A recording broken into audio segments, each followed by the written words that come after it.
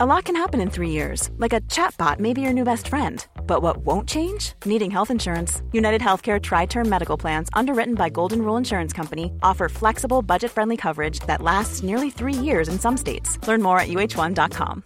Everyone knows therapy is great for solving problems. But getting therapy has its own problems too. Like finding the right therapist, fitting into their schedule, and of course, the cost. Well, BetterHelp can solve those problems. It's totally online and built around your schedule. It's surprisingly affordable, too. Connect with a credentialed therapist by phone, video, or online chat, all from the comfort of your home. Visit BetterHelp.com to learn more and save 10% on your first month. That's BetterHelp, H-E-L-P.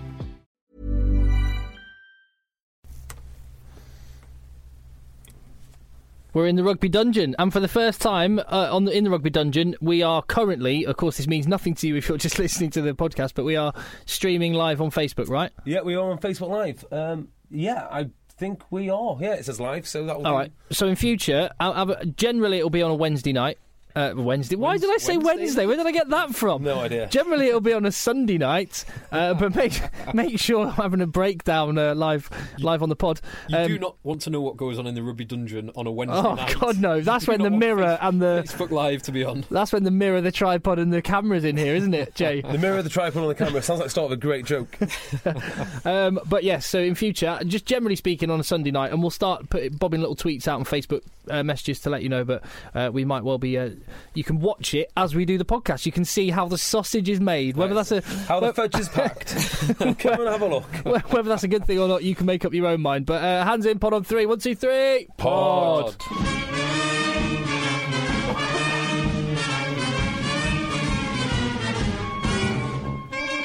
All right, this is a podcast about rugby, the sport we love.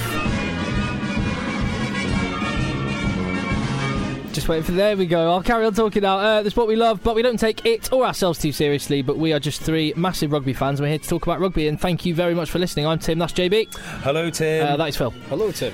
You are listening, I'm sure, on Acast or iTunes. Hopefully, you've subscribed there, and then every episode will be delivered straight to you. You don't even have to think about it. And if you wouldn't mind taking a moment to leave a review on iTunes, we would be very, very appreciative. It really does help, and hopefully, it would only be a moment out of your day. And you're more than likely to get one read out as well if it's as entertaining as some of these. Rory O'Neill, 5 stars. 3 chaps as good at podcasting as Miles Benjamin was at hitting rucks. Yeah, world class.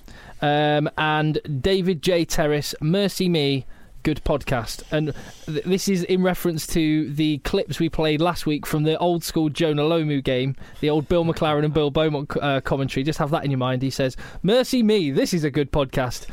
You may have to dig like a demented mole to find it on iTunes, but once you do, you'll be celebrated on the streets tonight. I quite like that. If you don't like it, you're one of a kind. This is very good. And Gadney, I discovered this podcast about a year ago. It's my listening highlight of the week. JB has some dodgy opinions. He's a prime candidate for playing the Scarecrow in a rugby remake of The Wizard of Oz. Oh, hang on. What does that even mean? I've never seen Wizard of Oz. Is that the one that doesn't have a heart or doesn't have a brain? The lion doesn't have a heart. No, the lion. I just said brave. You're more likely to be a lion. Yeah, Tin Man doesn't have a heart. Tin Man doesn't have a heart. The lion doesn't have courage. Yeah, he's a scaredy cat. Huh. Yeah. So you're that's Phil with his Phil with your love of safety, health and safety, and player welfare. You're the lion. Definitely. I think JB would actually be the one without a heart. Yeah, I think so. And a brain. Phil is pretty heartless, though, to be fair. He's very analytical, cold. Yeah, facts. Fact-based. I just like to get everything aligned. I like to know the facts first. Well, let's have that in the back, bubbling away in our minds. Maybe you can tell us who would play what role in a remake of The Wizard of Oz. Maybe I'd be Dorothy. Anyway, at Rugby Podcast, you can find us on Twitter. Leave a review on iTunes. This week, we're going to be talking about the semi-finals of both European competitions. We're going to be looking ahead to some big domestic rugby. There's been Super Rugby going on. We also had St George's Day as well. Phil's prepared a little rugby social game and much more besides. So, which game would you like to kick off with then? Because, Phil, you've watched all the semi-finals. I've watched 3 out of 4. Yeah, I watched all 4 and quite a lot of Super. My girlfriend's been away this weekend, so I've been just watching rugby pretty much. with a couple of gym sessions. And what else, Phil? And what else have you been doing with all your cooking some briskets? Yeah, nice. Anything else? And what else in the privacy? Whatever. We know what's been doing. You've been nothing else. Nothing else at all. How about the game that's freshest in our minds? The game we've just finished watching, as we came straight down from full time. Leicester blowing it against Racing. Dean Carter's Racing 92. They almost came back in the last few minutes, but for 77 minutes of the game, they were awful. Yeah, they just could not keep hold of the ball.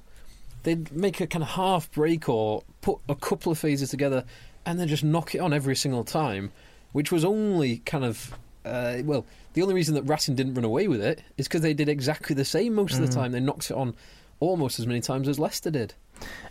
Richard Cockrell's face, with about 10 minutes to go, was just a bit. Every time it cut to him, he was just laughing. I think that it was either he's going to laugh or he's going to cry.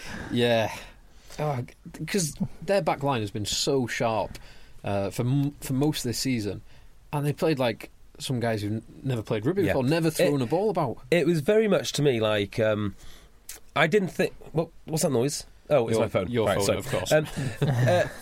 It felt very much to me like Tigers were going to match up terribly. And the first 2 minutes, I thought the Tigers were going to get absolutely smashed. When Rococo. Yeah. Now, does anyone else think that Tigers need a complete rebuild? I mean, they're halfway there, and I know that they're heading a completely different direction to what they were only 2 years ago. And I like what they're doing, but they just seem like a complete and utter mix-up.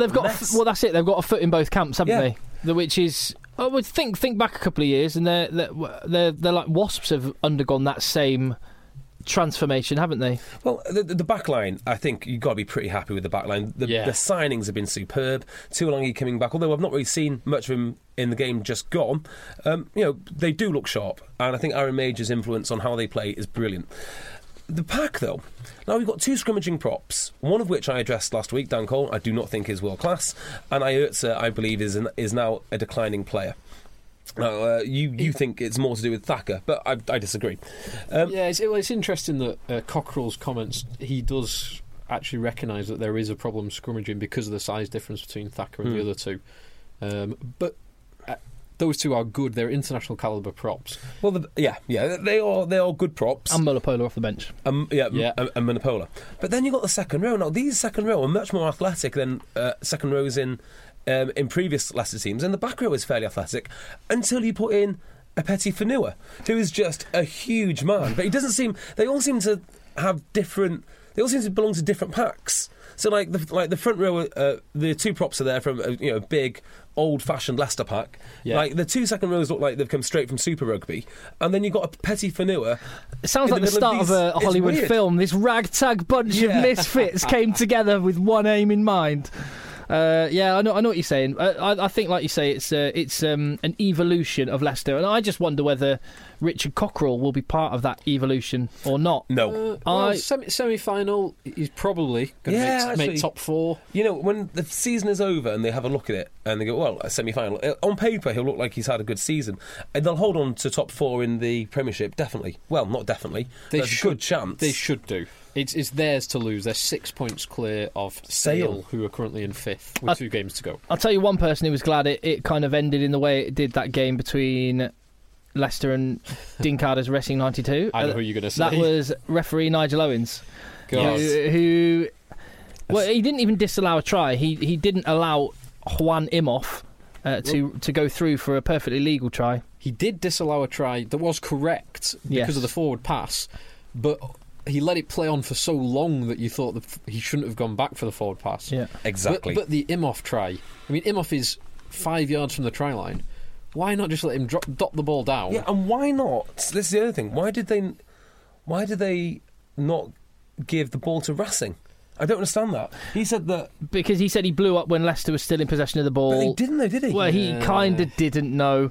So again, it was just another poor. It was a nice little half break, and then just a really poor pass again, which was symptomatic of Leicester the whole game from Peter Beetham, who was otherwise very good. But he would have been. And then when Leicester did score and brought it back within 3, Nigel Owens would have been bricking it. Yeah. Yes, because that could have been a bit of a black mark on his pretty unblemished record. It was a 14-point decision in the context of the game. Doesn't JB know? Yes. It cost me £40. Furious about the whole thing.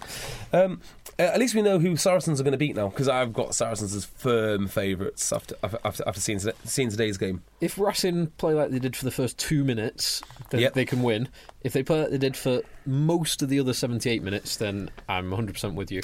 Before we move on to the Saracens Wasps game, I just wanted to mention Austin Healey and his little comment before the game. Now, what he was saying is, Juan Imhoff is an amazing player. He is. The language he used on the television made me laugh. He said, my advice to Leicester is they've just got to whack him off.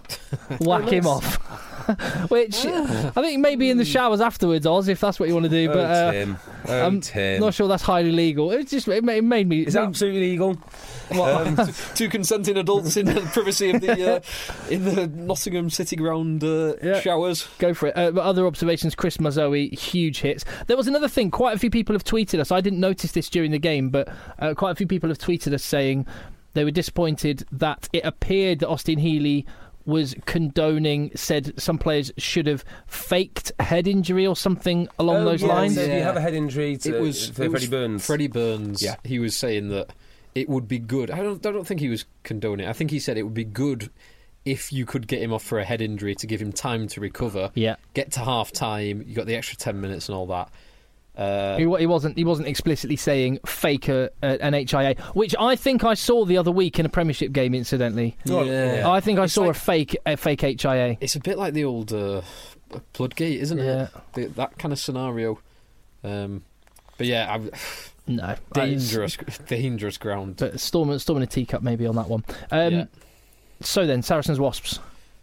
Sorry, just to summarise. Yeah, go on. Saracens Wasps. Joe Rockakoku. When he finally retires, it'll probably be a bit for me anyway. It'll be like Prince dying. I already thought that he was dead. I thought that this guy had retired ages ago, but he looks great. He does look great. Well, he went somewhere else in France, didn't he? Yeah, I'm sure he was like in lower leagues. Bayonne. He went to Bayonne for.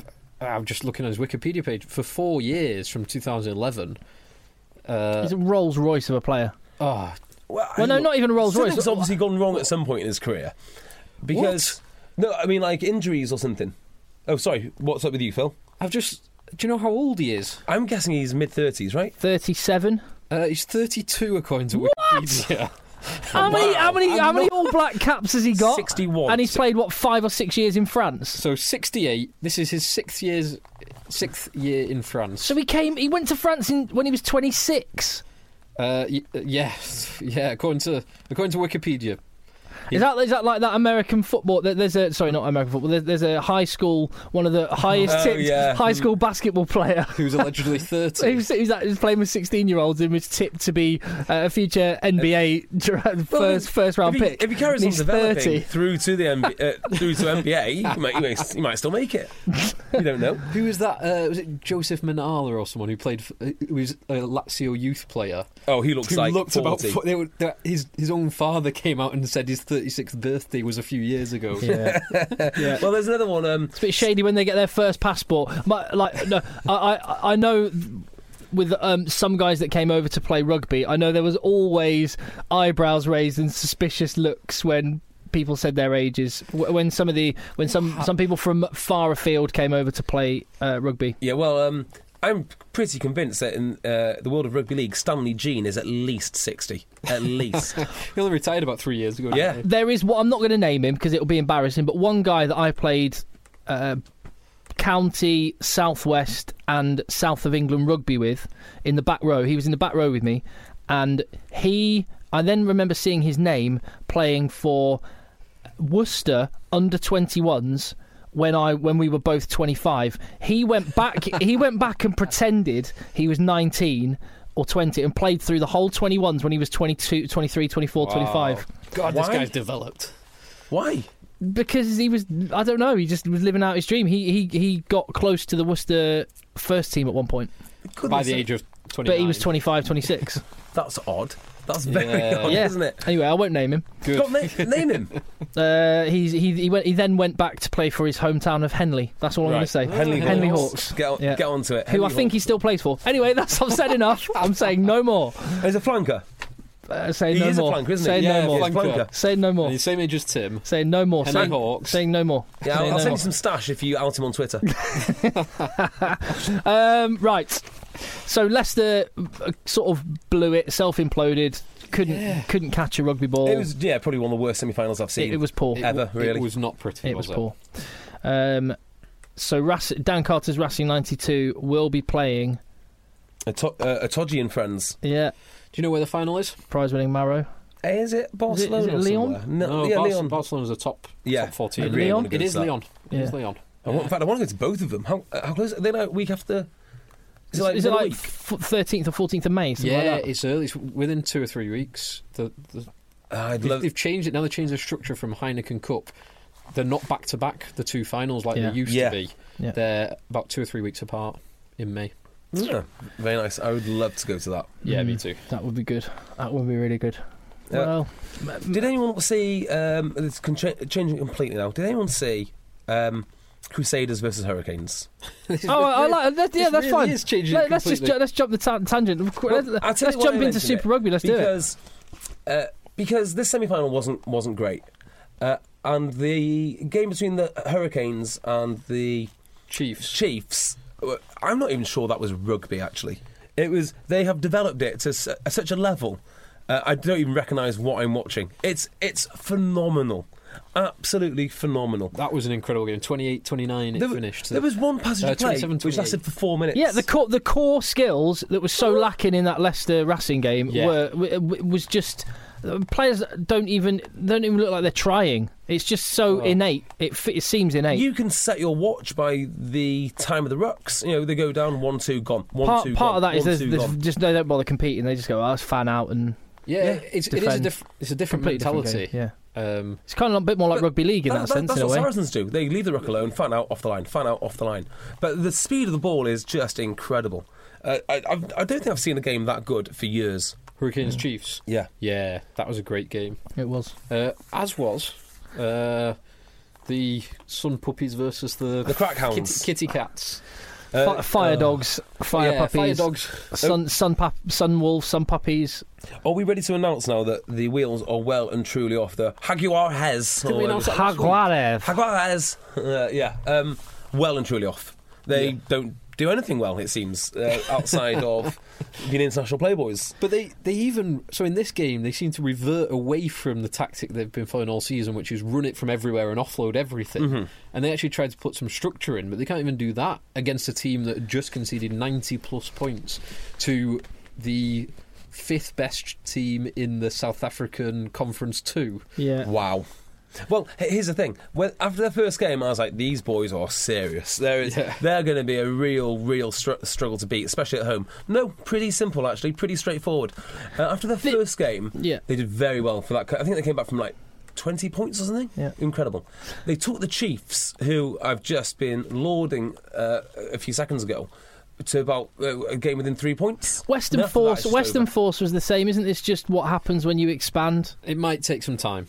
Rebels were the same, I tell you what, Rebels was saying... Everyone was so excited. They got Sippers, they got Gareth Delve, they got these exciting players, and they really didn't. But no one has had as much money pumped into them. I mean, I don't know what the actual monetary figure is, but all those players are in... I mean, basically got a whole international squad. So it's not like you just got players and you put them together and hopefully they'll go well. You've actually bought you've just got an international team. They all know each other. They've all played together. They've come off a World Cup. I think it's maybe that they've come off a World Cup. They're just partying and it's just having a great time. I have no doubt that they party. Like. It does seem like that. I mean, imagine how hard they're going to party when they start winning. It will happen.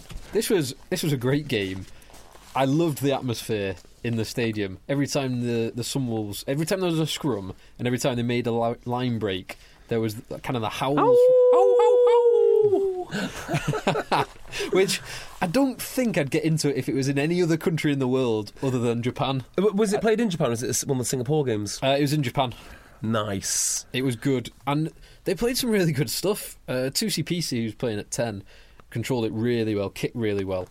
And I was so pleased when they scored the final try to kind of seal victory in the last minute. It was superb. Those Jaguars need... I don't know what it is. They don't need any... Jaguars. Sorry, my bad. Jaguars. There you go. They need some coaching, is what they need. They need something, don't they? They need someone to coach them. Because it's not leadership, because they've got Augustine Creevy, who's the Argentinian captain, who's a great player. They've got the Argentinian captain. But he's trying to control a load of tanned, wealthy playboys. Can I just say, the pack looks great. I mean, it just looks great. They look great. They wear that. They don't get changed afterwards, or they have a fresh bit of stash to wear leaving the ground because it looks that good. They're like, I'm going out on the town in this kit. By the way, a kit which we can't get. Which we'll come into later. Right, yes. We'll come to later. We've tried everything to get one of these kits. We can't get one. Okay. I'm going to jump back. Before we jump back to the other semi-final in the European Cup and the Challenge Cup, and we talk about the Pro 12, there's been quite a bit of talk about the structure and the future of the Pro 12, so we'll be covering that off. It was St George's Day early this week, 23rd of April. It was quite funny because I worked at... Or 23rd of April. It was yesterday. Yesterday. Saturday. So I worked at the Man City game there, and it's quite funny that St George's Day was the day that Man City picked as their kick it out racism awareness day, the St George's Day, which I didn't like, but fine. It's funny that it just says probably more about football than... Anyway, I'm not going to go into Sorry, I'm very confused. Where's this going? It's St George's Day, but I'm going to... So what I... Are you saying St George's Day is the traditional celebration day for racists? No, it's ironic. Yes, I'm saying that some people have in England have commandeered the day, and actually we shouldn't have pandered to it and gone, let's have a racism awareness day on St George's Day. So this is common in your circle of friends, a racist St George's Day party. No, but it's a pretty widely held opinion, isn't it? I have no idea. I've not heard that. I didn't actually. That the St George's Cross has been sort of taken as a symbol of nationalism, extreme nationalism. The symbol of nationalism, yes. Okay, I know that. And anyway. Let's get back onto St. George's. I put out on Twitter, and thank you very much for your help at Rugby Podcast, a George 15 players. So these racist players? Racist players. The most racist team we could think of. And Joe Marler, number one. Joke. Right. No, a team of Georges. So here we go. I'll run down. Run down the team. We're not. Just like just give up. Should we just forget this? No. Let's run down the team because this is podcasting gold. Please continue. There has genuinely been an astonishing level of commitment on Twitter and response to this and on Facebook. Right. So it's very good. Props were difficult, so if you can help us with props called George or surname or first name, then we need some help. At the moment, we've got Worcester's, or once of Worcester, or it's still a Worcester, I'm not sure, George Porter, hooker Jamie George, but there was Shooter and McGuigan as well, George Graham, or George Hunter, the Glasgow prop with tight head options. I did also see George Burgess, albeit he's a rugby league. Oh yeah, good shout. Georgian props, if you run out. Oh, that's a great shout. Yes. So I'm sure there's some George. Yeah, we'll just get any generic Georgian prop.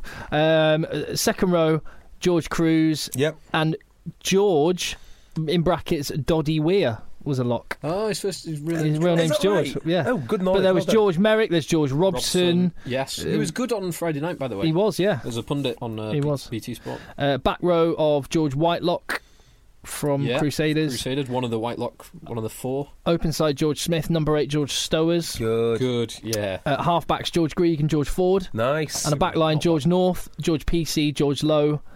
And then 14 and 15 struggled a little bit. Moala from the Auckland Blues. Not totally familiar with him. Watkins of Bristol. George Watkins, probably in the Premiership next year, possibly. I'll put a little asterisk next to that. It's Bristol. Let's wait and see.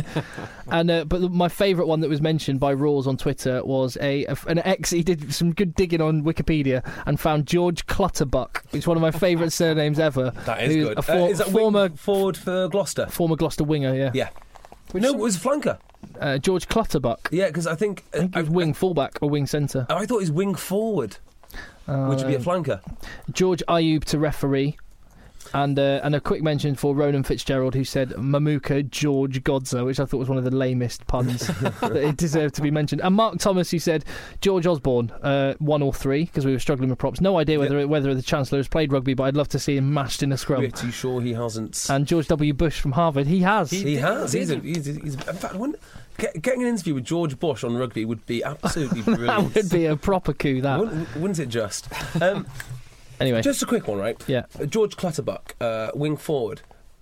Does anyone understand the positions in New Zealand rugby when they talk about...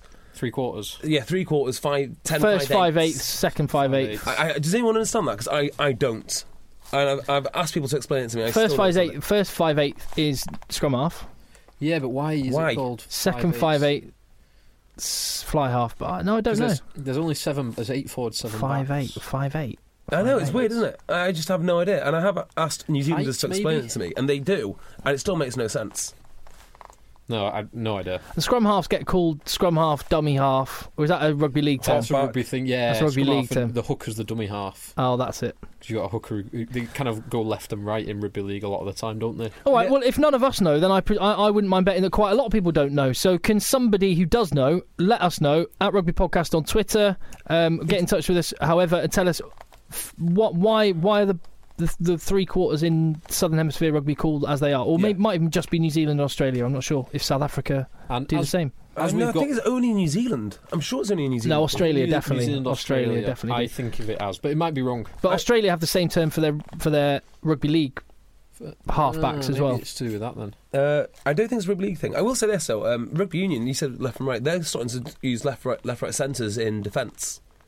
For the centres? Yeah, for the centres. Now starting in defence, going left, right, and right side fields. You see it with the forwards packs. You see 2 groups of 4, and you'll kind of split up 2 of your best ball carriers on either side. And when you scrum, you generally put if you have the traditional like enforcer and athletic second row, you put the enforcer on the right generally behind the tight head. That makes sense. The extra weight behind the tight head. Well, Connacht go with 2 forwards on one extreme, 4 in the middle, and two on the other extreme. Well, that's actually how Leicester play. They put they put a back row on each touchline, basically. Yeah.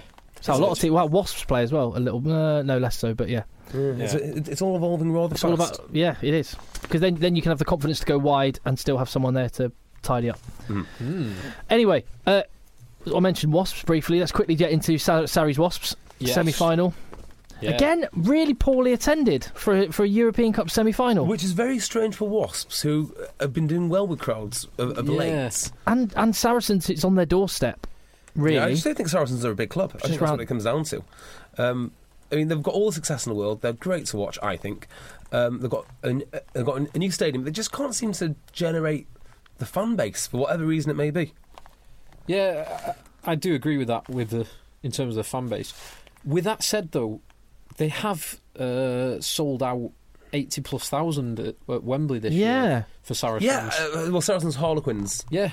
So that might be Harlequins rather than Saracens. Well, it was Saracens' home fixture, wasn't it? Yeah, it is interesting. I'm not. It is interesting, and also having worked at a couple of Saracens games this year, that it's quite impressive the whole setup when you're actually there. I think it's 10,000. It feels pretty full. But you realise before the game, when I got there like 4 hours before kickoff, you realise there is several thousand young rugby players and parents already there from like 9 in the morning on a game day. Because they have because of the pitch, they can have a full day of tournaments, games beforehand, and then stick around, watch the game afterwards. That's pretty cool. Yeah. But I mean, they are trying. I mean, in fairness to them, they're trying everything to generate numbers. It just might be because of move location again that it just needs to, have a bit of stability. So they've been everywhere, from Vicarage Road. Well, Watford was terribly attended there. So. Yeah, I went to a game at Watford. I went to watch the debut of Andy Farrell. Wish I never went. Awful game.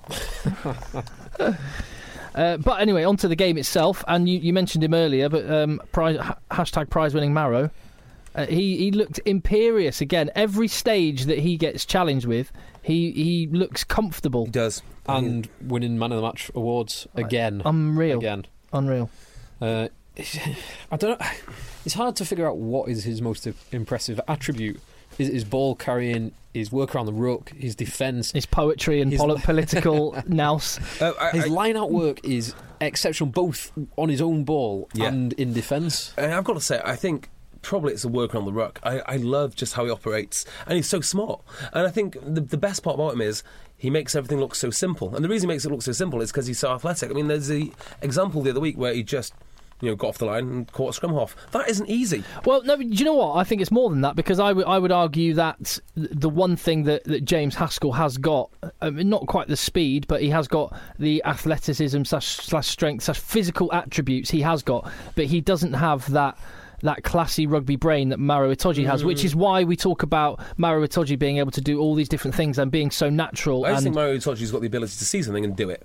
I mean, it's basically that is so rare. That's the bit that's so rare. Yeah, he's just a very, very good all-round rugby player. So, well, having said that, there's a good argument that he shouldn't have even been on the field for the final 10 minutes. Do we want to go there right now? Or should we talk about the game? Should we talk about the game then? Should we talk about Christian Wade for a little bit? If you're thinking, when are they going to bring up Joe Marler, Simon McIntyre, Maro Itoje and etc., just you wait, we will. Anyway. Yeah, should we talk about Christian Wade for a little bit? Oh, yeah, let's do that. Because that break in the first minute... Electric. And then a break in the second half where he skinned Michael Rhodes, kind of stepped in and then just went outside him. That was awesome. But I felt like he didn't get the ball enough. And that's probably because of the way that Saracens defend, with the outside man shooting up to close off the channel outside 13.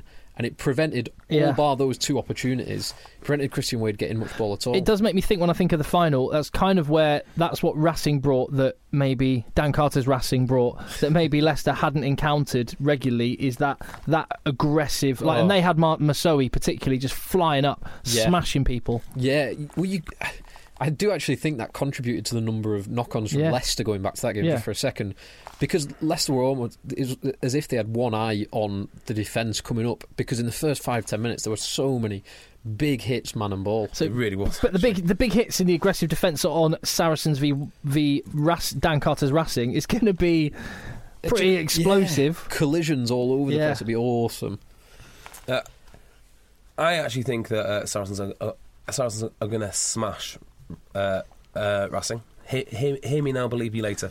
I've got a very, very good feeling about it. Did you see the 15 documentary on BT Sport of the New York trip? We went out to watch that London Irish Saracens game. There's a half-hour documentary, behind-the-scenes stuff. Yeah, unfortunately they don't put it on the app. So on the BT Sports app, it isn't rerun. Well, they have done some reruns of it. So look for it on your schedules. And if you get the chance to have a watch of it, then have a watch of it, because I loved it.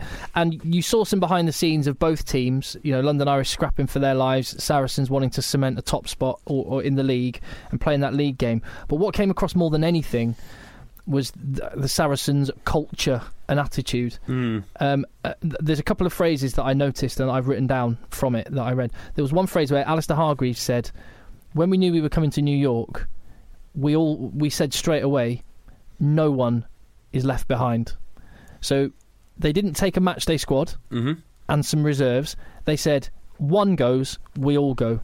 And the thing he said straight after that, it was one of the coaches said, Saracens, we believe making memories together off the pitch is as important as winning trophies together on the pitch. Okay, so wow, all right, that's interesting. So on two fronts. Firstly, it's very clear Alistair Hargreaves does not run the accountancy side of Saracens, because if he did, he would never be making those statements. And secondly, I can't imagine. This is like some horrible infection which has got into rugby recently, where we've got to talk about memories on and off the field. No, nonsense. You'll only get those memories if you win things. I was talking to one of the England coaches yesterday. No, but I'll flip that round quickly and say, will you only win things if you have those memories together? No, sorry.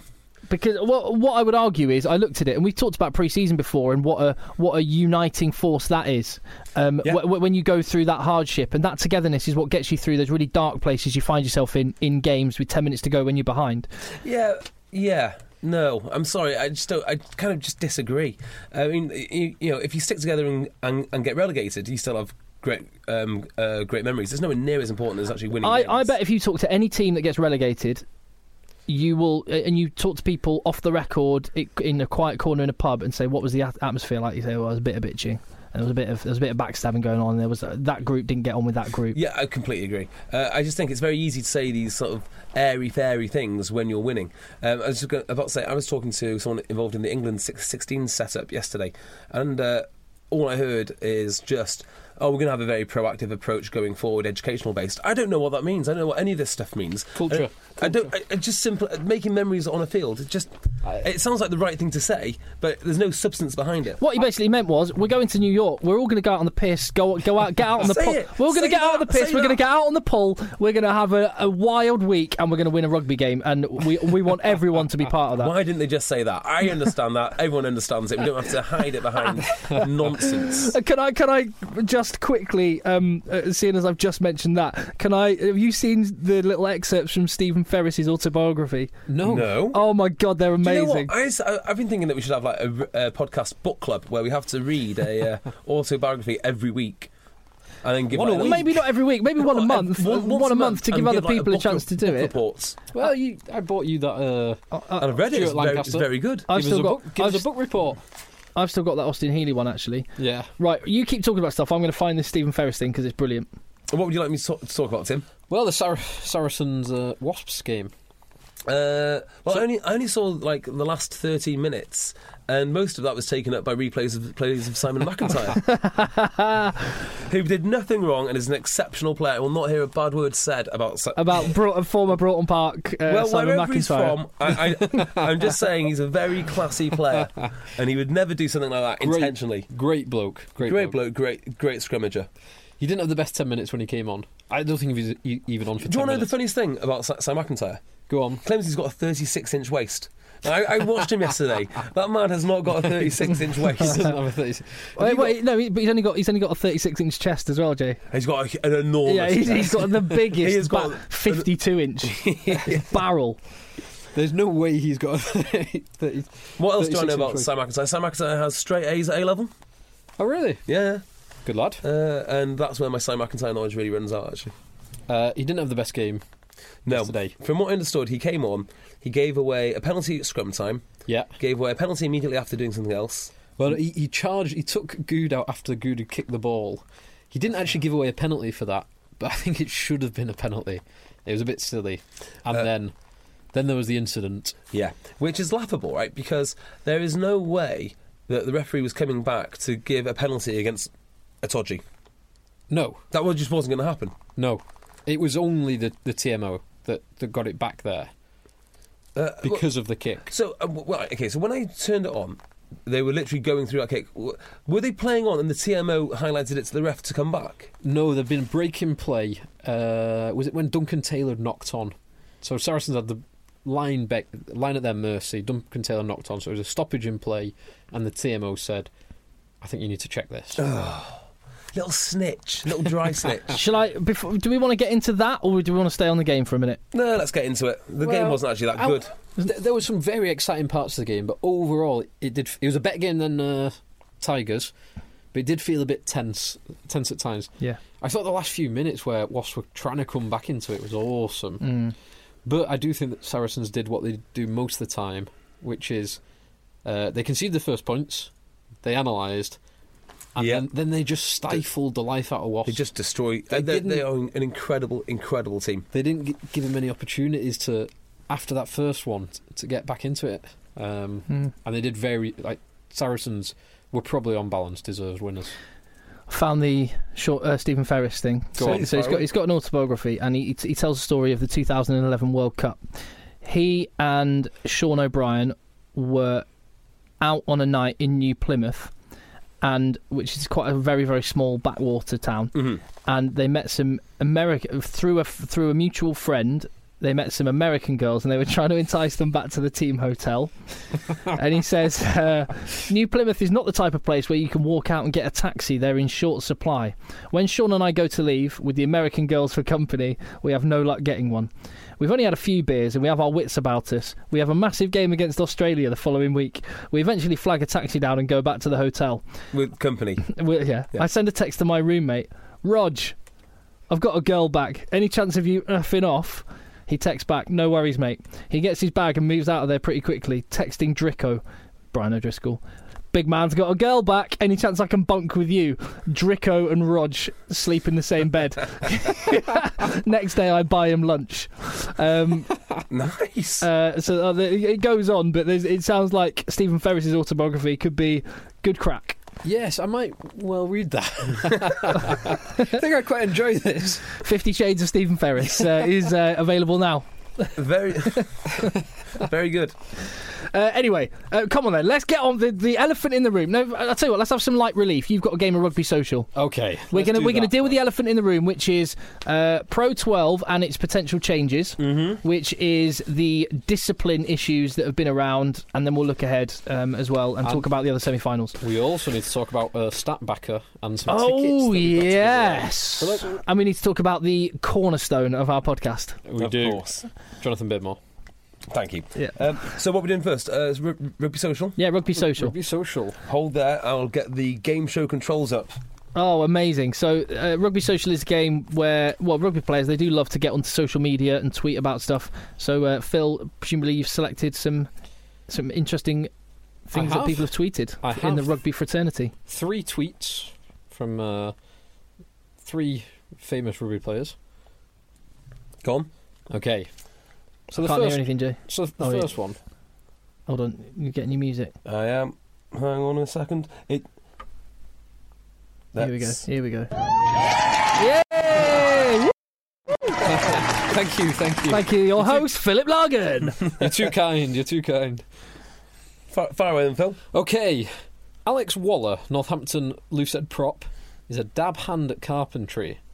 What did he make this week for his front row companion, Kieran Brooks? Was it a fence for him to pen his chickens in? Was it a coffee table to place his artisan coffees onto? Or was it a picture frame for him to display pictures from his SLR camera? It's for Kieran Brooks, right? It's for Kieran Brooks. Okay, I know what. The giant silverback of a man. I can imagine. Sorry, go on. No, do you want to go first? I'll go first. Go on, then you go first. I'm going to say Kieran Brooks keeps chickens. I was just thinking, he's a great big silverback of a man. I can imagine him having an 8 egg white omelette for breakfast, so I'm going chickens. Chicken fence. Chickens from both of you is incorrect. Oh, so it's the last one. It was a coffee table. It's a coffee table. Should have known better. Rugby players, I thought it was too obvious because rugby players in coffee shops. There's a little picture of it. It's very good. Seems like a dab hand at carpentry. It does. And he says, when Kieran Brooks needs a coffee table, you build the big man a big coffee table. Exactly right. Damn right. Alex, we've got a big space in the rugby dungeon. We'd love to put our artisan coffees on. Maybe we'll fire him a quick message on Twitter. That's a good idea. We could get it signed by loads of different rugby players who come and know. That's just Northampton team will do. Northampton team, get it, and then anyway. Go on, fire away. Okay, question number 2. Mike Phillips received a present from... Girls, the answer's girls. A present from a company an all clear test. It was neither of those things, surprisingly.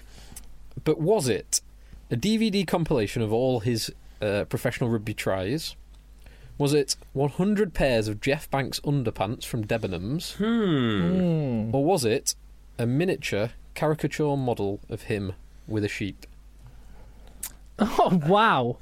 I think it might be a miniature caricature of him with a sheep, because all the Welsh players have those little... Yeah, those big head gnome type things are quite good. Yeah. Well, I'll just go for the Debenhams one because I want to be different. I probably would have sided with the miniature, but I'll go with Deb because I know he's recently become the Debenhams face of Debenhams, which is why I think Phil's probably he's a great signing model. By Debenhams. Great signing by Debenhams. He is the face of Debenhams. But it wasn't the underpants. Nah.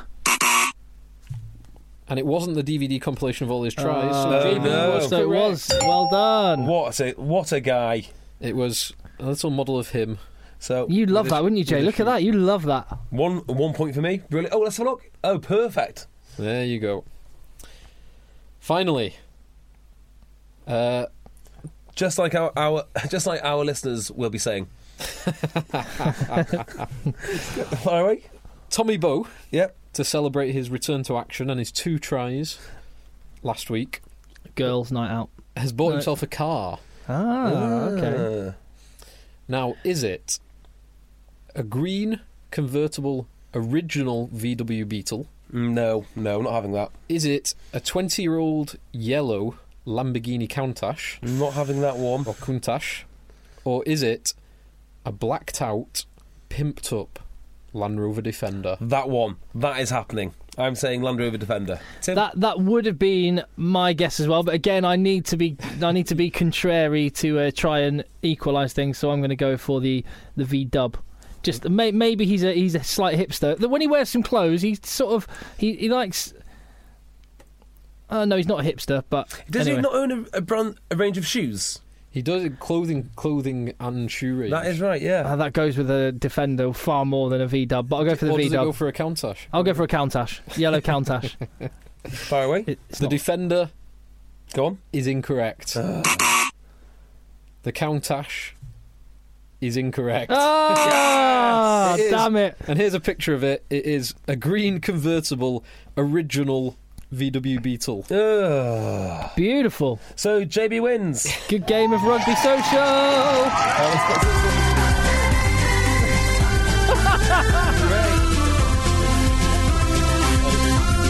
Enough of that. Thanks, Jay. Well, that was good, Phil. I enjoyed that. No, I did. That sounded sarcastic. I meant it. That was rugby social. Cheers, Tim.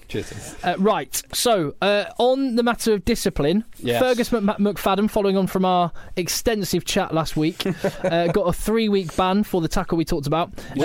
Which says it merits a red card. Which says it merits a red card. Me and Andy Good were the only people on the same page, evidently. Well, there were other people as well, saying that it was a hard and fair tackle. The citing commissioners and you two soft lads felt it was worthy of a red card and 3-week ban.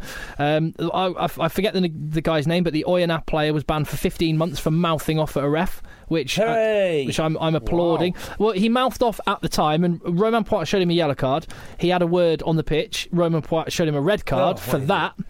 And then he didn't leave the pitch in a hurry, and he kept mouthing off and gesticulating and stuff. And then when Romain Poit left the field afterwards, he had to be held back from trying to shout at him. So I'm okay with that. 15-month ban. And an Argentine player this week was banned for 29 years for a brutal, full-blooded. I've not seen this. Kick Apparently to I don't want to.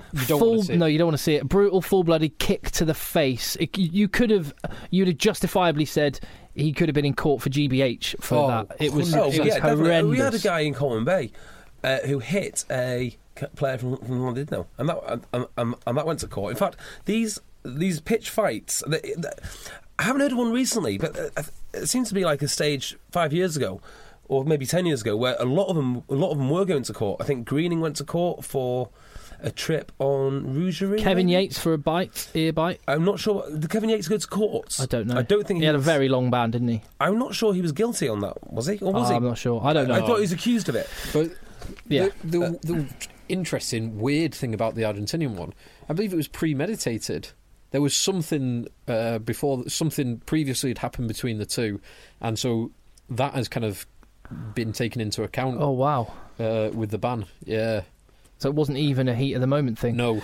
God, that is horrible. That's horrible. Right, we're going to get on to the ones from this weekend, but so let me just remind you. So Phil's managed to organise it for you, so you could potentially win tickets to the Aviva Premiership final. We'll give you details on that before the end of this podcast. Do not stop listening before the end of the podcast, because you will hear how you could be at the Aviva Premiership final, and we're going to be talking about Pro 12 and next weekend's matches and running through the semi-finals. But I reckon we should, before we get into this, we need to sharpen something. I was thinking sharpen the laws. I don't know. Sharpen our wits. We need to sharpen our wits before we talk about this, in the way that Cornerstone have sharpened their award-winning razors. Very good. Exactly right. Which could be yours. So, again, lots and lots of people through the week have got in touch and said, I've given Cornerstone a go, and I haven't looked back. And so, Cornerstone have an award-winning, according to the GQ judges, better than Wilkinson Sword, better than Gillette, and you won't be disappointed if you try them. They're a mail-order razor company that you can get a £10 discount off your first order, and I think even for an order of as little as £4 you can get a free engraved and precision engineered shaft to go along with your razor blades. You guys know something else rather interesting about Cornerstone? What's that? And they probably won't do it, but still. You get like a little kind of magazine thing when it arrives. It's got, blokey things like 5 best steaks or what have you. Watch out, because there might be a little 600-word piece article in there from the Egg Chasers next time around. So entitled "Let the Boys Play." Let the boys play. Yeah. Safely and responsibly. I say, let the boys shave. Get on this Cornerstone bandwagon. People are loving it, and people are getting in touch with us all the time to say how good it is. Try it for very little cost, and if you don't like it, you can just cancel it. Get your free precision engineered shaft, and then give it a go. Cornerstone.co.uk/eggchasers. That's cornerstone.co.uk/eggchasers for £10 off, or use the code EGG10 at checkout. So, following on from that brutal Argentine player and that kick, let's talk about 2 kicks that happened over the weekend. Now, okay. I don't think we should go and repeat the way that we talked about the Ferguson McFadden thing last week. No. So let's be a bit briefer with this one. So firstly, Joe Marler's shin to the head of a Grenoble player, not spotted at the time. No. Conor O'Shea's view is it doesn't pass the test for a red card, and therefore Joe Marler should not be cited. At this point, we don't know. The time hasn't run out on the possible citing. Conor O'Shea acknowledged it was silly and is inviting criticism, but nothing for the citing panel to flag up. Versus some people on Twitter and stuff, Robert McKinnon, for example, saying red card with 5 exclamation marks, no question, no mitigation, no excuse, a lengthy ban, 8 exclamation marks. Well, I don't know. I mean, kicks to the head is a red. That is basically what it is. Is that what you see Joe Marler did? Kick to the head? In the head. Did he kick someone in the head? I would like to see him red because he didn't. If you're going to do it, do it. But don't. I mean, what? Yeah, red card for because it's not tough enough for not kicking him hard enough. It's a really strange one. It's just petulant and stupid. I mean, he should be hauled up in front of a disciplinary panel just for being stupid. On the other hand, I think this is Joe Marler making a real play for the England captaincy. I mean, he started off with a bit of racism, and now he's going for kicks to the head. Yeah, he needs to accumulate a lot more, But he's on the right path. We can all agree on that. Months worth of bans to get the Dylan Hartley's been banned for a whole year's worth of rugby. Joe Marler's got some work to do yet. But fair play to the lad. He's definitely doing the right things, and he has to be applauded for it. Right. My thoughts on this one. If I was the referee, I would have gone over to the Grenoble player and said, or a citing person, don't appeal, sunshine. That's not washing with me. I'm not sure he did. He did. He put his hand to his face. He was incredulous. He looked at me like, what was that? Who is this clown? To Joe Marler, I would just say, I would pull him aside and go, Joe, that was cheap, that was petty.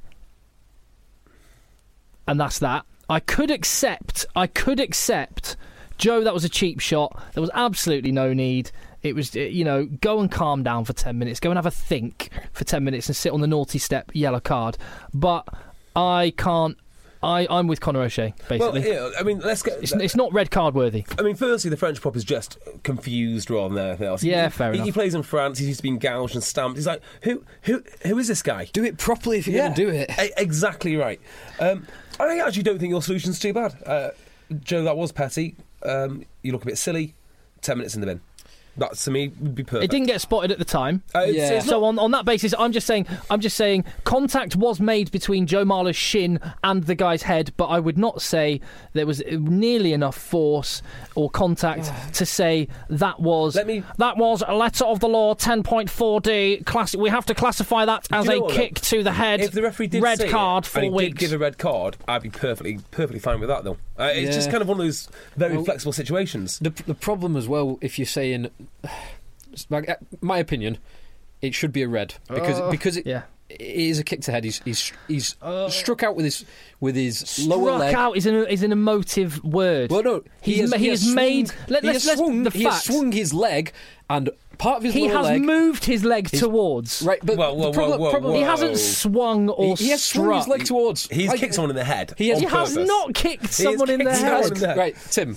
He has kicked someone in the head. His shin made contact with the guy's head Because he kicked it towards his head. because he moved his shin towards his head. Yes, and the shin is worse than the actual foot. Oh, come on. If you want to, no, seriously, if you want to train someone to kick there was someone no else in the force. head, There was no force in that. He nudged him. It was a nudge. That is a huge problem as Yeah, well. if I you're have a huge problem if you say, well, it's not really a kick because there wasn't enough force applied. Yeah. Like, And also- what is, like, you said before, force is mass times acceleration. So we know Joe Marler's foot weighs 10 kg. What was the acceleration? And what is the acceptable acceleration for you? Would you say 10 metres per second squared is an acceptable I understand what you're saying, acceleration? but I haven't. I understand. I do understand what you're saying, but I have an equal problem with saying any contact. And same with Simon McIntyre. Any contact with a leg and a head means you use the term that is a kick, and you treat them all the same. But it's not. But starting contact. from a minimum 4 weeks. It's not any contact. You have to kick. You have to swing your foot at someone's head in order to kick them in the head. All right. Well, that's all right. Let's just put it this way: Marler's was worse than McIntyre's because he just gets up and he kicks someone in a petulant manner. I agree with that. The petulant nature of it, means I'd actually go, you know what? That's definitely a yellow. I actually quite like him to get a ban just for petulant nature because I'd like him to learn from that. Yeah. The second thing is, if you're going to teach someone to kick to the head, you use the shin. Well, if you're actually going to Thai boxing, you kick with the shin. And lastly, you're not even allowed to kick someone in the head in UFC. On the floor. Now, I'm not saying Joe Marler should have waited for him to stand up to kick him in the head. Or that he kicked him. I'm just saying that... Oh, no, he definitely did kick him. I don't think there's any dispute. There was definitely a kick there. Now, how serious the kick is... Yeah, not serious. I mean, well, the World Rugby Guidelines, so it says kicking your opponent is minimum penalty and then up to, well, it's a maximum of 52-week ban is the way that they've described it, with the low end of a bannable offence being a 4-week penalty. That, for me, is the low end of a bannable offence, but it is a bannable offence. And the force should only come into account with the actual ban. It shouldn't come into account with the term. I think because it's the head as well. I mean, we've got a real problem with head injuries. I mean, people just need to learn. Leave the head alone. It's so stupid. Kick him in the ribs. That'd be fine. Stand on his hand if you want to be petulant. Okay, then. Well, do you know what? Let's follow this. Let's take that, Jay. You've just said. We've got a thing with the head, and you make contact with the head, and it's got to be a red card. It's just got to be. So you tell me. No, I didn't say. Well, that. I'd understand if it was. You'd understand. Okay, fine. You'd understand if it was fine. Yeah. I mean, in my world, fine. I'd be bringing back rugby fights. So what? Yeah, and I would. So what do you think, Jay? What do you forget? What you would accept or what you'd understand? What do you think? If you were the referee, what would you do? I quite like your initial suggestion of lads, calm down, yellow card for being a bit of a dick, and that'd be it. I don't have a huge problem with that. Yeah, but I completely understand why it would be red. Now, I wouldn't want it to go to citing just because the sheer costs of rolling out a judge, creating a legal team. Okay, but that's what's going. That's what if he gets 4 week ban. That's what will happen. That is ridiculous. So you don't think it should go to a citing panel? No. Oh, okay. Well, that's fine then. All right. Well, we're on the same page. I could understand. We could have a debate about. I think the citing panels are some of the most stupid things I've ever heard of. Can you remember Sean O'Brien? I mean, if you get instant pitch justice and a red, well, it's over, right? But Sean O'Brien had a full legal defence team, like an 8-page statement, and they had to wheel out a judge, a full-on judge. Shouldn't they be solving murders or something fine. like that? I thought you were saying he should be cited and should get a 4-week ban. No. So I would go for a 4-week ban. Even if it's only to say, Joe, this was your first game back from being banned. Don't be so stupid. So are you saying that if it's not someone that's just come back from another ban, then you shouldn't cite them? No. I'm saying you'd cite them anyway. I'm saying kick to the head should be a red card. Yeah. I think it's pretty. So what about Simon McIntyre? Let's just go on to that quickly. Yeah, for me, same basis. It's a red card. Red card. So it should be upgraded from the yellow that he got on the field, and he should get a 4-week ban. Okay, and I also think that Mario Toji should have got a yellow card because that is a cynical professional foul. Yeah. And that whole holding people in rucks, you see it all the time. That needs to be stopped. Here's the question for me, right? He kicked him in the head. He definitely kicks the head. Why didn't he use his studs and just stamp all over his fingers? He wouldn't have got carded, and he could potentially have damaged some fingers. I mean, that is so much. I think so much better. If someone was holding so you see this sometimes, and I don't think this goes unpunished. You see people holding on to you in a In fact, what do? You're trying to get out of a mall, and someone's holding you in. I know what you do. I know what you do. I've seen you do it. What do you do?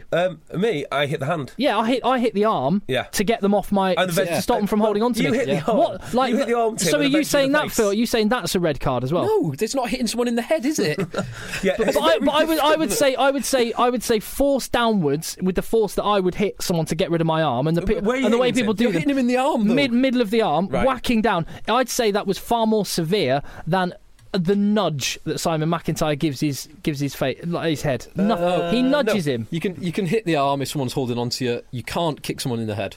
No, I think that for me is pretty clear cut. I think Sai should have been stamping all over his hands, personally. Yeah. If you go with that. Stamps on his finger. Yeah, that's okay. Fine. That's fine. Stamping on any joint is an instant red card, according to World Rugby. So you think... follow your letter of the law. Okay, and if you want to follow your letter of the law, then we'll go for a red card for that. He stamps on his hand, which is near the wrist. That's stamping on a joint, red card. I think they'd be and a much longer ban because it's a stamp. No, I think it'd be the same. Don't get me wrong. Look, if there's kids listening to this, I'm not saying stamp on hands. I'm saying in Simon's case, he should have been just a bit wiser, but just don't kick anyone in the head. Yeah, I mean, it's a fairly straightforward rule to live your life by, I guess. Yeah, just don't kick people in the head, and these things will never happen. No matter how soft you think you're kicking someone in the head, you're still kicking someone in the head. Oh yeah, okay, fair enough. Even if it's just I think gently display, just a gentle, loving, affectionate kick to the head. Joe Marler's was a bit cheaper because it wasn't like I think Simon McIntyre was like, hold on, I'm hopping around, get off, like nudge, like the way you'd sort of if someone was all over you, just go like you can't see what I'm doing on the podcast, but I'm just going, oh come on, get off. That's all he was doing. So I kind of think a little. Here's what I think about what you've just said and the whole area.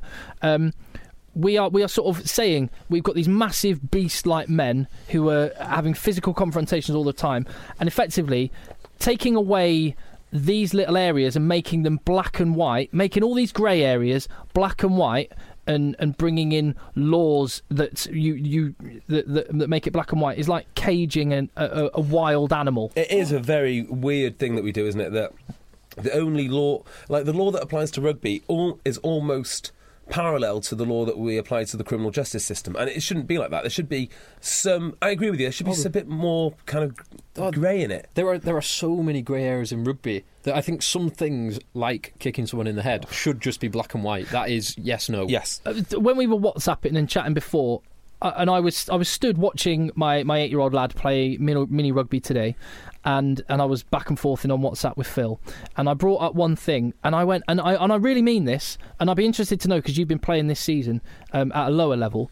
I can't remember the last time in senior top level rugby that I saw a referee say, "Captains, 2 captains come here, and I want you 2 players that have just been having a fight, or like Maro, wait, or like Maro Itoje and Simon McIntyre."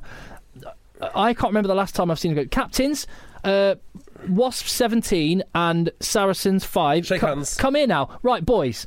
What are you doing? Play rugby. Shake hands. No more. Get on with it." I can't remember the last time that happened in a top flight game.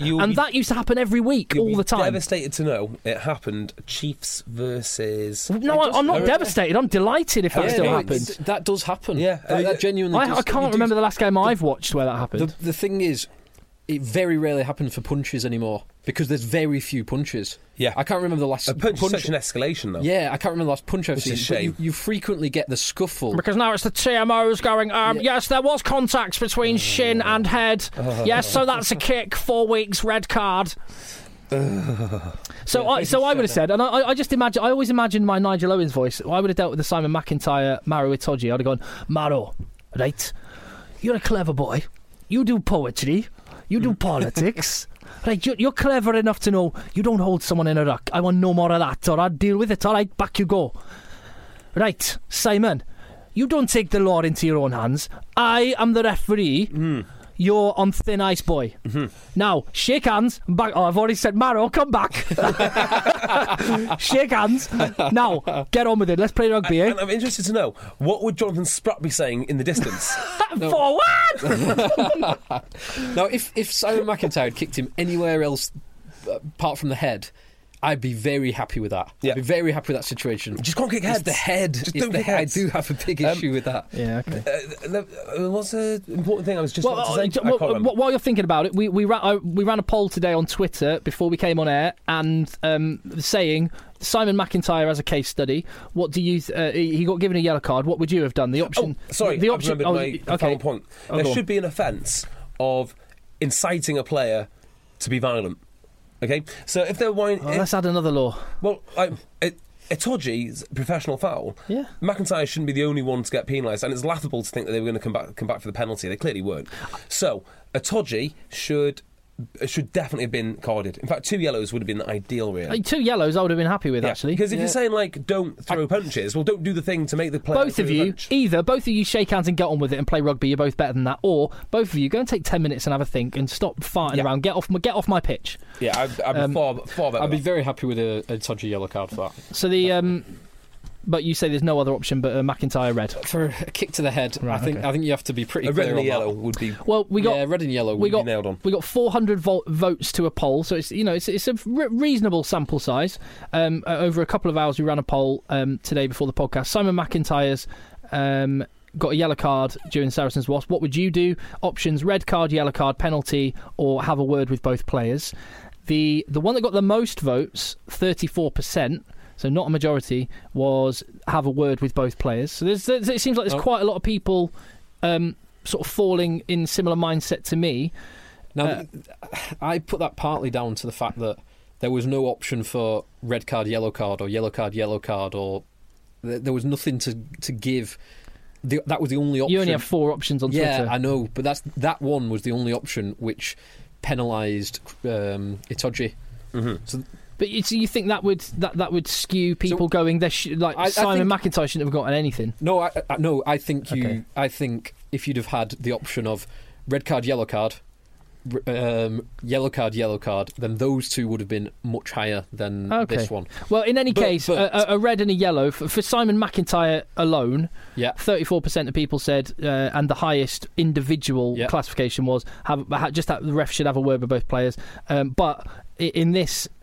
If this was politics, the red card and the yellow card parties would be forming a coalition, 54% with a working majority that would have got Simon McIntyre off the pitch for at least 10. They probably compromised and said you're off for 20 minutes. Yeah. Well, there's only 12 minutes gone, so you might just see the game out. Yeah. Si. There you go. Anyway. Okay, so should we talk very briefly about Pro 12 again and Shane Williams? Was it Shane Williams? Yes, Shane Williams. Yeah. So we got some games. We've got some big games coming up to talk about in terms of the Pro 12. But this week in a rest week, and while none of the Pro 12 teams are involved in any meaningful games because they're not in European competition, or playing Pro 12. Well, Dragons were, but anyway. Yeah, Dragons. Dragons were in a meaningful game. Yeah, they were in a meaningful game, I never really gave them a chance of winning that. No.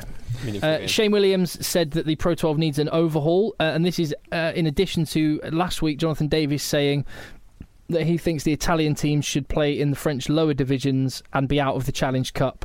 Yep, right. So, okay, I can see the argument for doing that.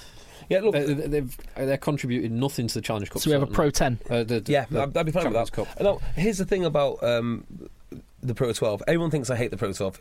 You're not far wrong. And you're Welsh. Yeah, I do genuinely. Let me just deal with this. You think I hate the Pro 12? I just need to deal with this. Yeah, you're right. Yeah, you probably. So the Italian teams had absolutely nothing. No one enjoys going. Oh, they might enjoy going there, but I don't think the fans go. There's no 5 points, nice weather. Yeah, it's probably cheaper to go like in international rugby time. Anyway, it's probably cheaper to fly to Rome and go to the rugby in Rome than it is to drive to Twickenham and go to Twickenham. Now, the real shame of the Pro 12 is it actually could be a good competition, and there are some real shining beacons of excellent rugby out there. I think the Irish teams are as professional, as well organised as any team, any rugby team, or even professional sports team that there is. Munster, Leinster, Ulster, fantastic. Well, you'd have to question Munster this year, but yes, the structures are right, the crowds are right, generally, all that is absolutely fine, and they've kind of just put it all in this mixing pot with some Italian teams, and it just doesn't work.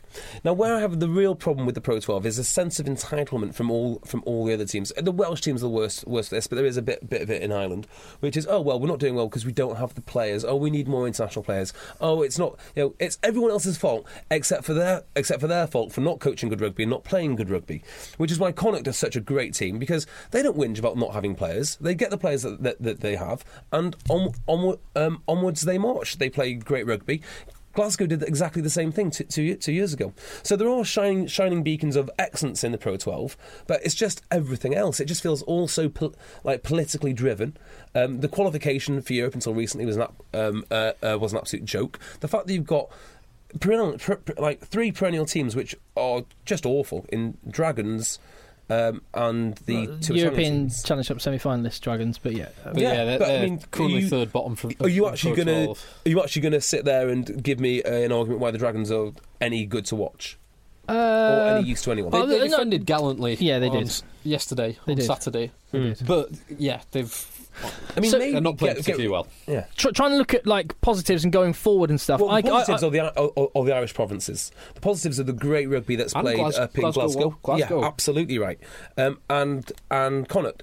Sometimes the Welsh regions look like they're getting it together, but then it all falls tragically apart again. There is that transitional period that Phil's been talking about for quite a while, adjusting to the new qualification for Europe. What is Pro 12, 15 years old? Like Celtic? No. The new qualification for Europe, which means that now you can't have those, we've got a big European game coming up, so let's rest our guys in the Pro 12 for the next 2 weeks, which is what they used to do.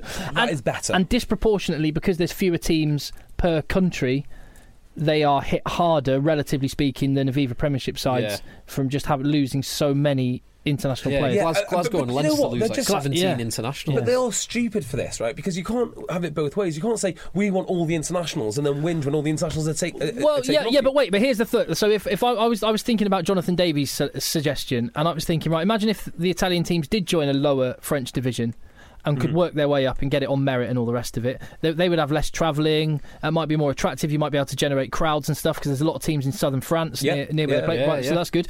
That is good. That's possible. And you can build some rivalries. No one has a rivalry with Zebra. Exactly. So and then it would be the Pro 10, which would cut down the number of games by 4. You could schedule that in a season so that you protect around the Six Nations much more, so that you don't need to have Pro 12 rugby going on close to the Six Nations, so that you one of your problems, which is that you have a lot of games where the frontline players don't turn up, and that means that fans don't want to come and watch. That would be avoided. So that from an England fan's perspective, is actually a negative thing for England, because it means that Welsh, Scottish and Irish teams will have their more availability to their players around the Six Nations. The Pro 12 could be a wonderful competition, but it just needs to sort out its politics. It's politics more than anything. You say that, Phil, but I'd say that's quite short-sighted as an England fan, because yes, that means that we might face a stronger Welsh team who don't have their French players playing. It'll be their home. Their home players available. But so that might be worse for England. But then, in 4 years' time, are we going to have had as tough a test as we need to win a World Cup? If we have it slightly easier at Six Nations, maybe not. Maybe not. But it might have nothing to do with it. But also, if we lose the next 3 Six Nations, I mean, also what the Pro 12 needs to do is stop obsessing about the international players. I think it's a really good thing that all these Welsh players disappear off out into English and French clubs and take their positions. I can understand why, if you're a fan, that would mean you might go, do you know what? I'm just going to go to my local Welsh Premiership club rather than my Welsh region, because I feel like I have more connection to them. Whereas if they see the internationals that they see playing for Wales, that's more attractive. And interestingly, as has been pointed out on Twitter to us, 60,000 tickets have been sold for some Welsh Pro 12 games. In previous podcasts. The Pro 12 is improving. Okay, it's improving on every conceivable measure, from TV money to crowd appearances. Like the top crowd appearances in the Pro 12 will rival the Aviva. So there is a core of really good rugby, but the rest of it, outside of that core, is absolute dross, and they need to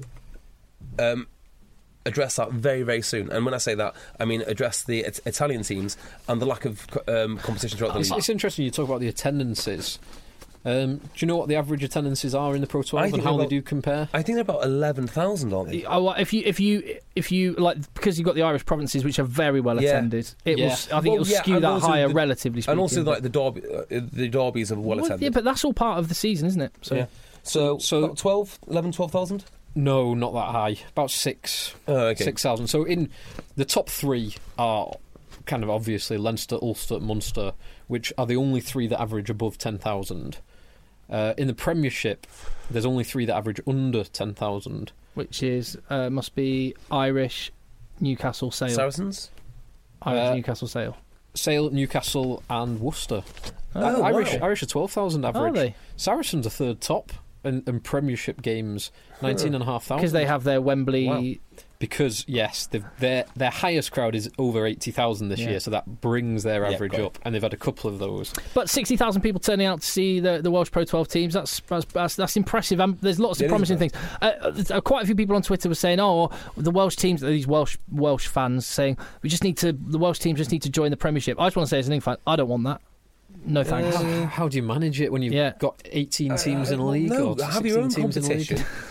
Have your own thing. Have your own rivalries. Write your own history. Don't try and piggyback off someone else's. For the Welsh teams, in particular, and the Irish teams are guilty of this to a certain degree. Don't try and steal international players off your own rival provinces. Yeah, I mean, that's a thing. I mean, if you want to make it nice and competitive, that was Robbie Henshaw's call. We're led to believe. So. Yeah, but I mean, if you want to keep it nice and competitive, you almost need a draft style thing for these young players, because you've got complete control over them now because they won't play international. But then, arguably, are you better having Leinster stronger so that they get to the Champions Cup final or the semi-final, so you've got 15 internationals all gaining experience of knockout rugby? I'm afraid to say that that's very short-termism, because the key to having good rugby is a strong competition.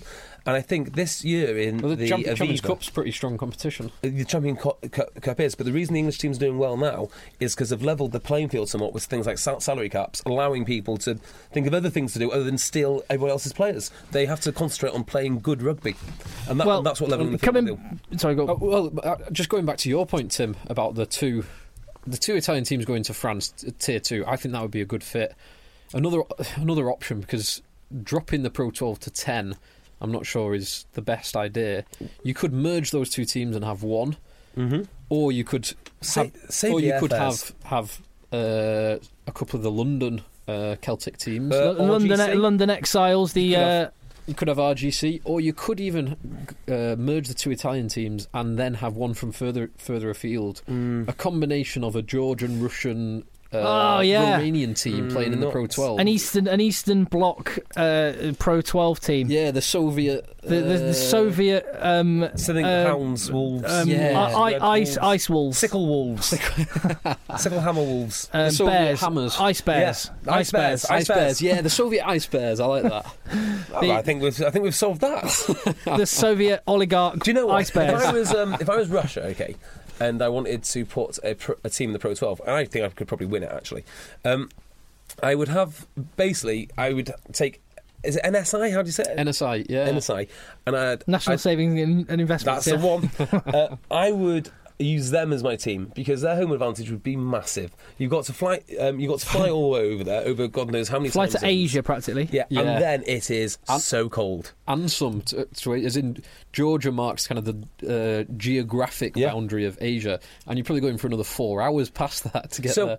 Do you know all the tricks that teams used to play on each other? Like, you'd either have the heating too hot or too cold. Yeah. Well, I'd have the heating. Pink changing rooms. Yeah, pink changing rooms. I'd have no heating whatsoever. I'd have the taps like icy cold showers. Yeah, it'd just be the worst experience ever. The drive from the airport must be at least 6 hours. Yeah, and I'm sure there's some Russian rules that you could get them doing manual labour from the moment they land on Russian soil. Lots of roadblocks on the way 4 hours at customs visa check-in. Definitely. Yeah, there we go. That's a solution anyway. At Rugby Podcast, you can tell us yours. Now, before we go any further, we need to tell you how you could get to the Aviva Premiership Final with the Egg Chasers Rugby Podcast. Philip. With the Egg Chasers Rugby Podcast and statbacker.com, which is it's a very good website, very interesting website that's been set up recently. So it's weekly fantasy rugby website. The whole idea is you pick players based on how you think they're going to perform the following week at certain statistics. So 2 weeks ago, I picked who I thought was going to be the top try scorer in Super Rugby, or the 7 top try scorers, and I won a Hurricanes jersey because of it. Why didn't you go for Jaguares? I went for a Jaguares. I was going to say, obviously you picked a Jaguares shirt. Unfortunately, Nike are not selling Jaguares jerseys outside of Argentina. This is a scandal. It's all right. I'll get onto Nike. Yes, we need to get onto. Nike. I'm on it. I'm writing it down on my to-do list. So how does this work, Tim? I'll do it from my work email account. Yeah. Hi, it's Tim from Virgin Radio. Tell me more about this Nike Jaguares jersey. Tim's calling. Stop everything. So hopefully next week I'll be wearing. Sorry. Bear with me a moment. Oh, sorry. I just had to stop because I'm on email. That's not a phone call. I'll call them so I can say, sorry. Was that Richard? Yeah. Okay. Yeah. Richard Branson just needed me for a second. Anyway, let's talk about that Jaguares shirt. Sorry, carry on. Yes, three Jaguares shirts, medium, large, extra large, please. Yeah. So hopefully JB might squeeze into a large. Yeah, getting close to getting into a large. I tried on the Rob Shaw top the other day. It looked better than it originally did. That doesn't look great. So yes, statbacker.com. Yes. So what you need to do? Go on to statbacker.com. Say that again. Statbacker.com. Statbacker.com. And there is an Egg Chasers League where you have to pick who you think is going to be the top try scorer or the top try scorers, because I think you have to pick 7 players for next week's Premiership action, which will run through the fixtures in a little while. Thomas the Tank one. Maybe give you some tips. Yeah, Christian Wade perhaps. Mm-hmm. So we'll run through that and give you some tips. And from that, the winner, the person whose players get the most tries, get 2 tickets to the Aviva Premiership final, Saturday the 28th of May. And there will also be a further pair of tickets selected at random from everyone who enters. So even entering with just no effort, just ticking any old 7, you've got a good chance of getting a pair of tickets. But if you really give it some thought, you could guarantee yourself a pair of tickets. And the 3 of us will be entering, but we can't win, unfortunately, guys. Well, I'll see about that. Yeah. Well, you can top the league, Jay, but you can't get the tickets. Well, you won't know. I won't have the tickets, but I might be able to get a. Well, you won't know that my pseudonym is Miles Benjamin. It'd be very suspicious if Miles Benjamin wins the league. Well, we'll see. All you need to do, www. 3 W's. Well done, 3 W's, Phil. JB on his little Orbis Access advert. Go back and have a listen to that again at the start of the podcast. JB doesn't know how many W's are in www.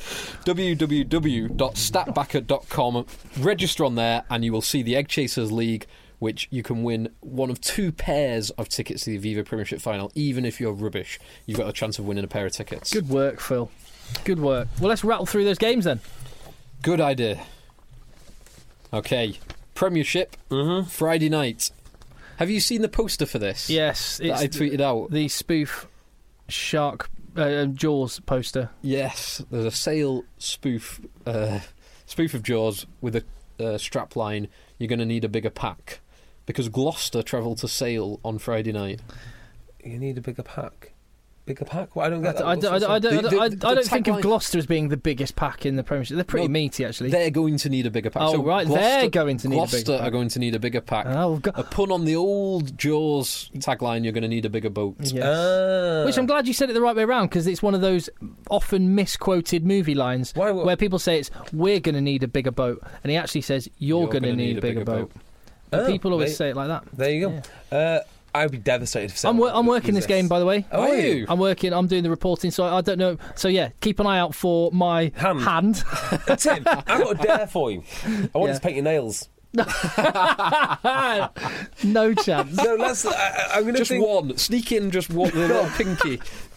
Go on, do so. I know. Why don't you get like our little podcast logo transfer on your nail? Why don't you come and stand with me in the tunnel like you have done before at Sale? I may well do. Anyway, I might be up for that. Sale. Oh, no, we can't, Jay. We're in Valencia. Oh, yeah, you're away. Sale let themselves down, didn't they? A little bit. All Bath showed up well at the wreck. I think probably more Bath and Sale let themselves down. Sale have 1 speed, which is very, very good. Not away. Not away. From what I've read, Sale didn't get off the bus. Yeah, but they still got 2 bonus points, didn't they? Yeah. Yes, but it was the first half an hour that let them down. Was it? Yeah, so didn't travel well. Which has left the door ajar for Quins to get back into the top 6 potentially. Or Northampton. Quins into top 6. Into the top 6. Leicester have got a couple of tricky games. They've got Bath away, and judging by Bath's performance and Leicester's performance this week, that isn't going to be straightforward. And Sale have got Gloucester and Irish. Yeah, I think Worcester are Leicester's other game as well. Sale have got Newcastle away. That's it. So but this is Sale's last home game, and if they win this game, they will have remained unbeaten against every Premiership team at the AJ Bell Stadium, which will be very impressive. And I think they'll be going all out to do that, not least to keep themselves in the hunt for a top 6. And I think they'll win. Me too. Any try scorers to watch out for in that game? Will Addison. I'd go for Will Addison as well. I will say Nev. Nev. Nev with his boyfriend to link up just before they split up. I wonder if Sippers will take Nev with him. No, Nev signed a 2-year deal. Nev signed a new deal. Yeah. We're not going to do this podcast, but next podcast I'm going to dig up the Instagram post of Nev and Danny in the car. Oh, yeah. For life. Yeah. My best mate. He's my best mate. I liked that. I did. Killing it. Best mate. Killing it. I loved it. I love that. So masculine. Next game, Leicester. Yeah, I'm glad we managed to talk about Sippers and not mention the news this week. Anyway, let's just keep that away. Anyway. Leicester host Worcester. Leicester host Worcester. Yeah, Leicester comfortably because they have to. Worcester are part of I could quite understand if they all had their mind on the beach. To be honest, yep. Yes. Dean Ryan won't let them do that, but Leicester will still win. Yes, Leicester will win at home. Try scorers: Beetham, Vianu, yes, Gonover. Yes, put them all in. Yes, and Francois Hugard if you're going to look for a Worcester try scorer, but. Give me those Leicester outside backs. Yeah, there are 2 clubs. This is the Miles Benjamin Cup, I reckon Thacker just hanging on the back of a driving maul against Worcester, or just running around everyone, scorching in from 50 yards. Yeah, either or doesn't matter. Miles Benjamin Cup. Yeah, it is. Miles Benjamin Memorial Cup. He's not dead. He's not dead. He's certainly alive in my heart. Then Northampton host Bath. Northampton. Still with an outside chance of top 4, although it's unlikely. But they need to cement top 6. Yes. So they'll win. Yes. Mm-hmm. I would go with that. Try scorers? North. Is North injured or is he fit? He's always fit. I've not seen him for a little while. He played last week. Did he? I'm sure he did. I'm not seeing. Yeah, George North is like one of the most active men in. I'll go for Harry Malinder. Oh, Malinder. Okay. A rangy try. Rocco Daguni has been scoring at will lately as well, so if Bath are going to score some tries, it's most likely through him. Sunday, 1pm, Exeter host Wasps.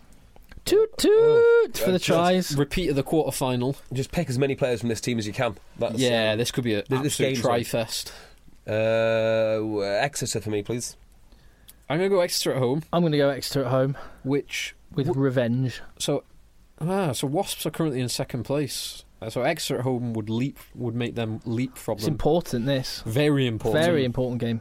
Very important. Exeter have had a week off. Week of rest. They're at home. Give me Exeter. I'm going for Exeter, and you would go 2-2, and I would not go James Short, who has shaved that beautiful, luxurious beard off. And just like when Jack Berger went, by Jack Berger's incredibly high standards, Jack Berger went a bit off the boil when he shaved his head. Yeah. Jamie Elliott hasn't scored in a bit, has he? No, he hasn't. Irish Harlequins? Irish Quins. I might be at this game as well. Oh, really? I don't know yet. I might be bobbing over to watch this one. Interesting. In a work capacity? Possibly, but I don't know yet. Anyway. So, Irish are not officially relegated. No. And Harlequins, they've got top 6 to play for, yes. But they can't get... they could mathematically get top 4, but they'll be able to see what Sale... But they have to name their team beforehand. I think Quins are going to go all out to win it. Yeah. And Quins can be devastating on their day. Yeah. If it's their day, Quins will... I'm going to say Irish. I'm going to say Irish. You say Irish. If Irish get a 5-point win, it would put them 1 point behind Newcastle, who've got Saracens, who travel to Saracens. So Newcastle are getting no change from that game. So it's not over for Irish. It's the longest death of any team I've ever encountered. But yeah, okay.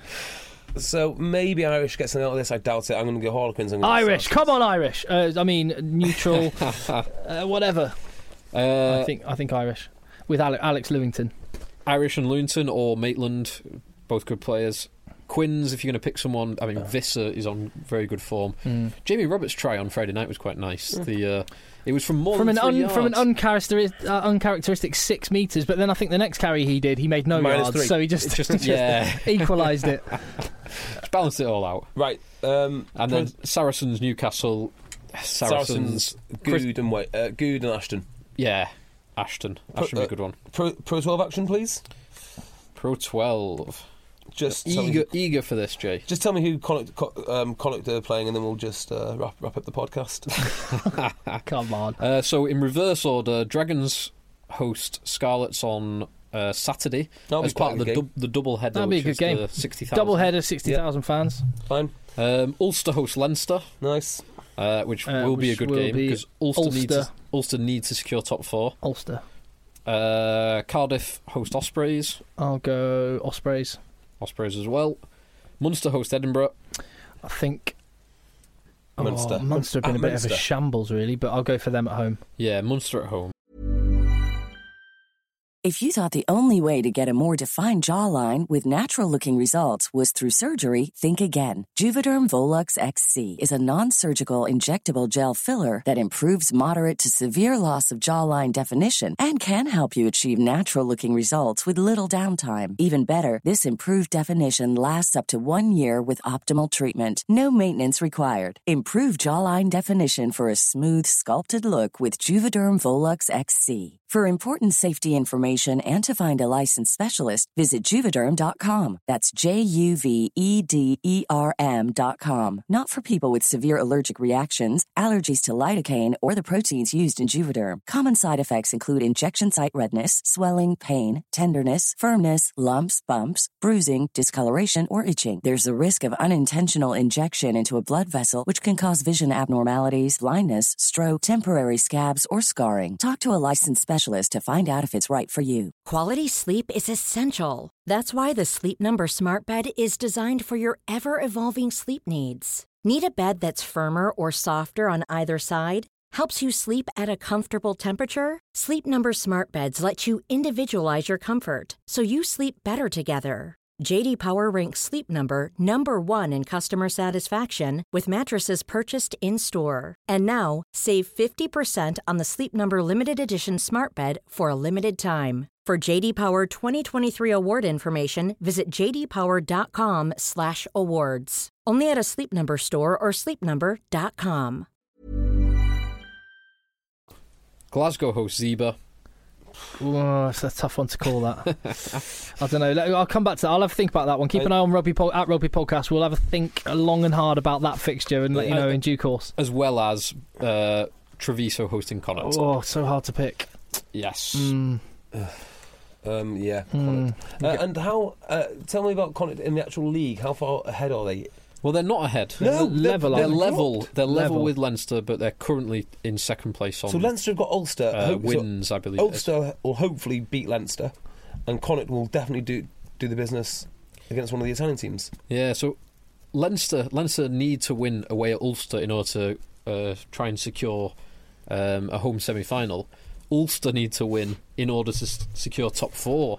So that's going to be a good game. It will be. So that's out of Scarlets at 5th. So realistically, we're not looking at a Welsh team cracking the top 4, are we? Well, if Scarlets win and Ulster lose to Leinster, then it's back in Scarlets' hands. Yep. So it's not.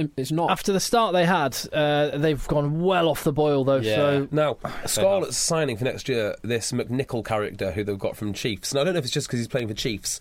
Oh, is that the winger? Yes. Oh, he's that incredible winger we were talking about the other week. No, that's Damien McKenzie. Oh, McKenzie. No, hang on. McNichol plays for Chiefs. Is it McNichol from Chiefs? I don't know. Have I got it completely wrong? Maybe. Anyway. Yeah, fine. Anyway. What was your point? Yeah, you are right. Now you say Crusaders. Someone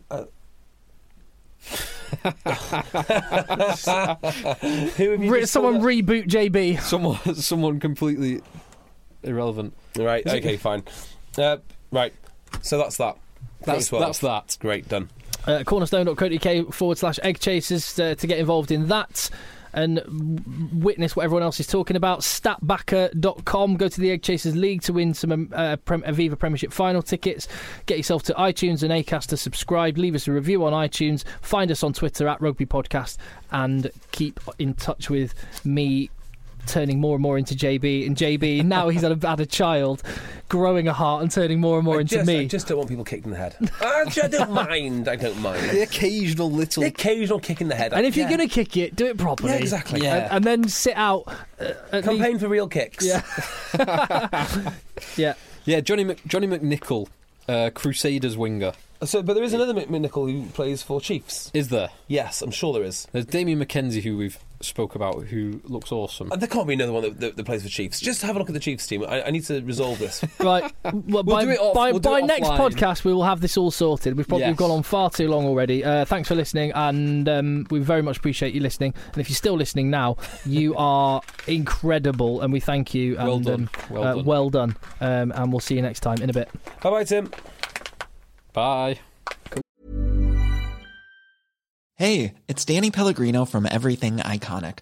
Ready to upgrade your style game without blowing your budget? Check out Quince. They've got all the good stuff, shirts and polos, activewear, and fine leather goods, all at 50 to 80% less than other high-end brands.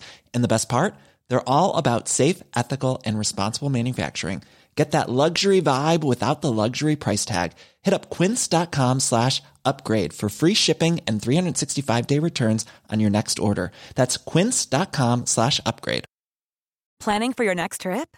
Elevate your travel style with Quince. Quince has all the jet-setting essentials you'll want for your next getaway, like European linen, premium luggage options, buttery soft Italian leather bags, and so much more. And is all priced at 50 to 80% less than similar brands. Plus, Quince only works with factories that use safe and ethical manufacturing practices.